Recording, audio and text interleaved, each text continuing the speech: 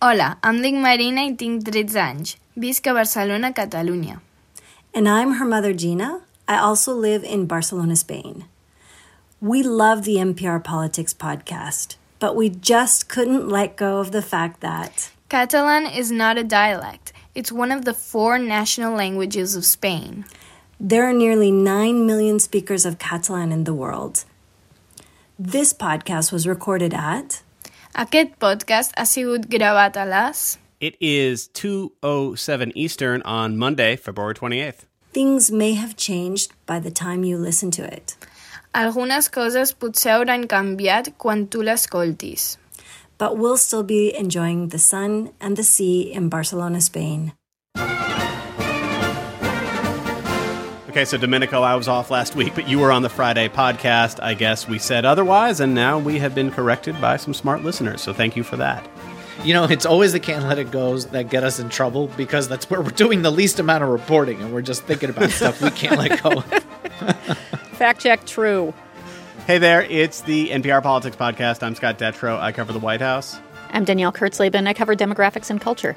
And I'm Domenico Montanaro, senior political editor and correspondent. So over the weekend, CPAC, the annual Conservative Political Action Conference, did its thing in Orlando. It was a 4-day extravaganza of Republican presidential hopefuls, past and present and future. And Danielle, you kept close tabs on it. And before we get into it, let's just explain something. This conference is really worth taking a close look at, mostly because it tells us a lot about the state of the Republican Party at the beginning of a year where it might retake power in Washington. So Danielle, you watched all the speeches, you saw all the CPAC stuff. What were the big themes that stood out to you? Well, the theme that the conference was organized around the perception that wokeness is defining the Democratic Party. So there was a lot of talk about being canceled, the threat of being canceled. A lot of speakers got up and said, they tried to cancel me and they will try to cancel you. So persecution was a huge part of it, whether it's President Trump being kicked off of Twitter, whether it's any other politician having had a tweet or a Facebook post or whatever flagged as misinformation. There was a lot of talk about that. Also, probably not surprising, schools came up a lot. Yeah. Whether it's how schools teach about race, American history, or about schools being closed, school COVID policies. Those came up a lot. There was, in fact, a panel on running for office, and there was a lot of talk about, hey, here's how you can run for the school board. And a lot of this was tied to wokeness once again. One panel about running for office was called, I think I'm going to get this right, Are You Ready to Be Called a Racist? So again, a lot of it was about how you should expect to be persecuted and you should be ready for it and ready to fight back. It sounds like the new political correct, right? Like politically correct, like PC culture was sort of the thing in 2015 that Trump ran against in many respects. And it's sort of the same,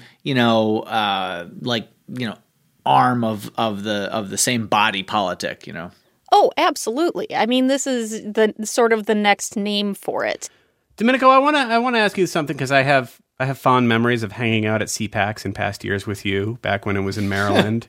And, one of the things we've talked about is that for a long time, this was kind of this like fringe circus acty part that didn't really have much like direct ties to what was actually happening in Washington. And that has changed so much. Is it fair to say now that like the heart and soul of the Republican Party is represented at events like CPAC?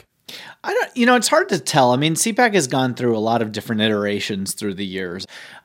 So this is the latest iteration. I think that it is proof that the culture wars have taken over in the Republican Party and that Donald Trump is clearly the head of the Republican Party. He won the straw poll yet again, which is a poll, unscientific poll of the attendees who are in the audience about who they want to run for president in 2024. And we've seen this through the years. It's not necessarily, predictive of anything except for the people who are in that room and where the energy is, but he did win that. And he made his speech And he gave his strongest indication yet that he is at least seriously thinking about running in 2024. He always hints at this kind of thing, but this was the strongest hint yet. But they're going to find out the hard way starting on November 8th, and then again even more so on November 2024. They will find out like never before. And Danielle, that leads me to the last big question I had for you. The party's in this weird moment when you think ahead to the next presidential race. You know, a lot of Republicans expect Trump's going to run again. A lot of other Republicans are thinking about running for president, and you saw a long parade of them give speeches over the weekend. How much of what you saw was Republicans trying to line up in that Trump vein in case he doesn't run, and how much of what you saw was people trying to put a little bit of strategic distance between themselves and Trump if they find themselves running against him in a primary? You know, it seemed to be that there was a sort of careful line walked by a fair number of people who spoke at the conference, at least people whose names have been mentioned in the realm of potential 2024 candidates. You did have people like South Dakota Governor Kristi Noem, who did explicitly praise President Trump, but then you had Ron DeSantis, who going into CPAC had what one Republican described to me as a sort of Cold War with Trump. He and Trump had been taking not-so-veiled swings at each other, and Ron DeSantis had refused to say he wouldn't run in 2024, and he's considered the front runner besides Trump for 2024. He did not mention Trump in his speech.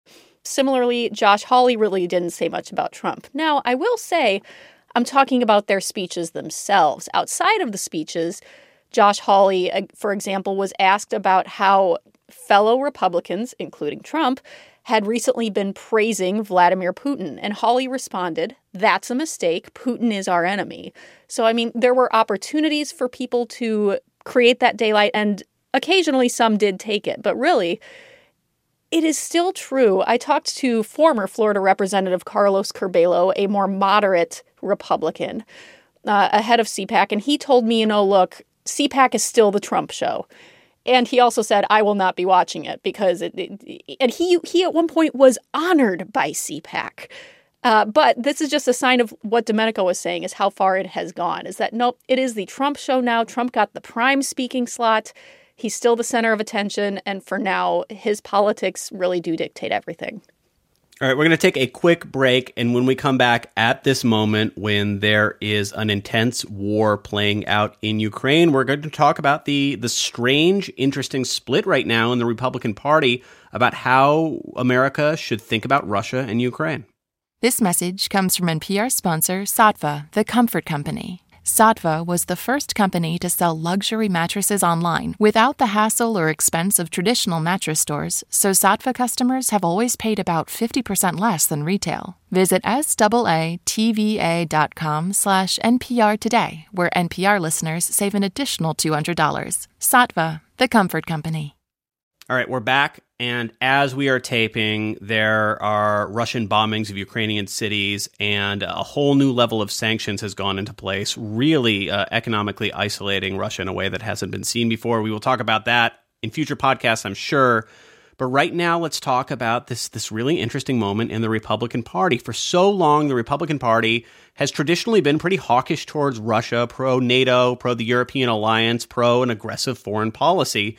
And Trump really shook that up, and you can still see that split playing out now. So, Danielle, before I get to what you were hearing at CPAC about Ukraine, Domenico, let's rewind a little bit. Obviously, Donald Trump was very warm towards Vladimir Putin, was almost admiring in so many different ways, that Helsinki summit being the prime example of that. In the past week, remind us what Trump has said about Putin as Putin has unleashed this unprovoked war against Russia's neighbor.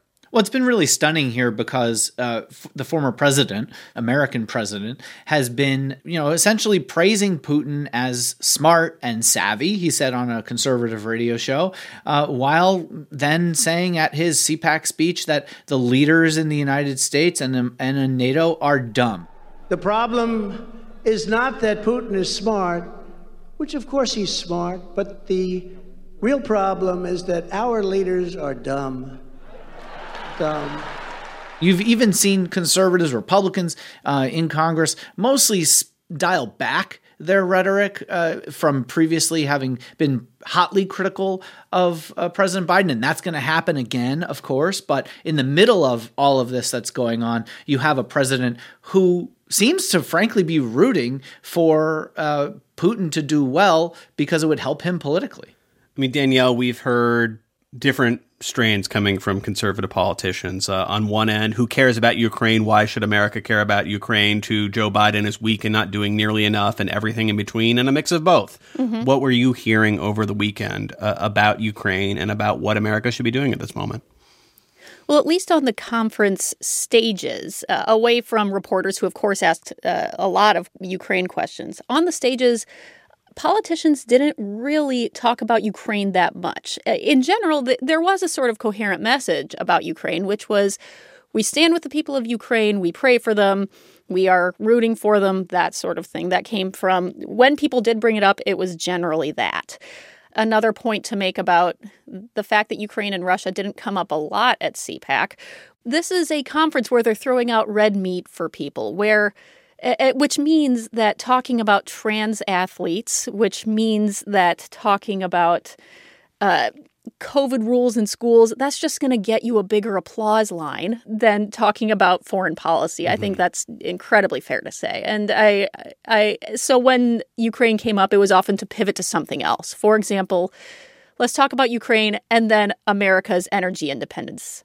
Let's talk about Ukraine and then how Biden is weak. Yeah. Let's talk about Ukraine and their borders, and then let's pivot to our border with Mexico. So that was often how it came up. You know, for as unprecedented as Trump is and the way he speaks about foreign policy, there's something a bit of a reactionary quality to the way he talks about this from the, early mid 20th century America First policies, which he didn't invent that phrase. That existed pre-World War II, while World War II was about to happen. You had lots of Americans saying that the United States should not get in. The United States was essentially forced in by Pearl Harbor. So what he's doing is this reactionary policy, and what it's done has essentially sawed off what had been one of the strongest legs of the Republican three-legged stool, which was a hawkish national security dating back to Reagan. So you have this populism versus hawkishness that is really coming into conflict. And I think as Danielle's laying out, talking about what's happening at this conference, there are two things that really unite the Republican Party now, and that's tax cuts and the culture wars. Right. And I would just add one thing, which is I was talking to a conservative-leaning foreign policy analyst around CPAC last week, and I asked her about, Trump being an outlier in the Republican Party or not. And she said, look, in the Republican Party, as in the Democratic Party, it is possible to have both isolationists and people who want to be more active on the global stage. But she said that she would put Trump in his own little wing of not being driven by ideology, but driven by self-interest. And he will latch onto the line of logic that will help him most on any given day. All right, that is it for today. Just a heads up, we will be back in your feeds later than usual tomorrow. That's because it's President Biden's first State of the Union, so we'll all be covering it, then putting a podcast together late at night to tell you everything you need to know about it. I'm Scott Detrow. I cover the White House. I'm Danielle Kurtzleben. I cover demographics and culture. And I'm Domenico Montanaro, senior political editor and correspondent. Thank you for listening to the NPR Politics Podcast.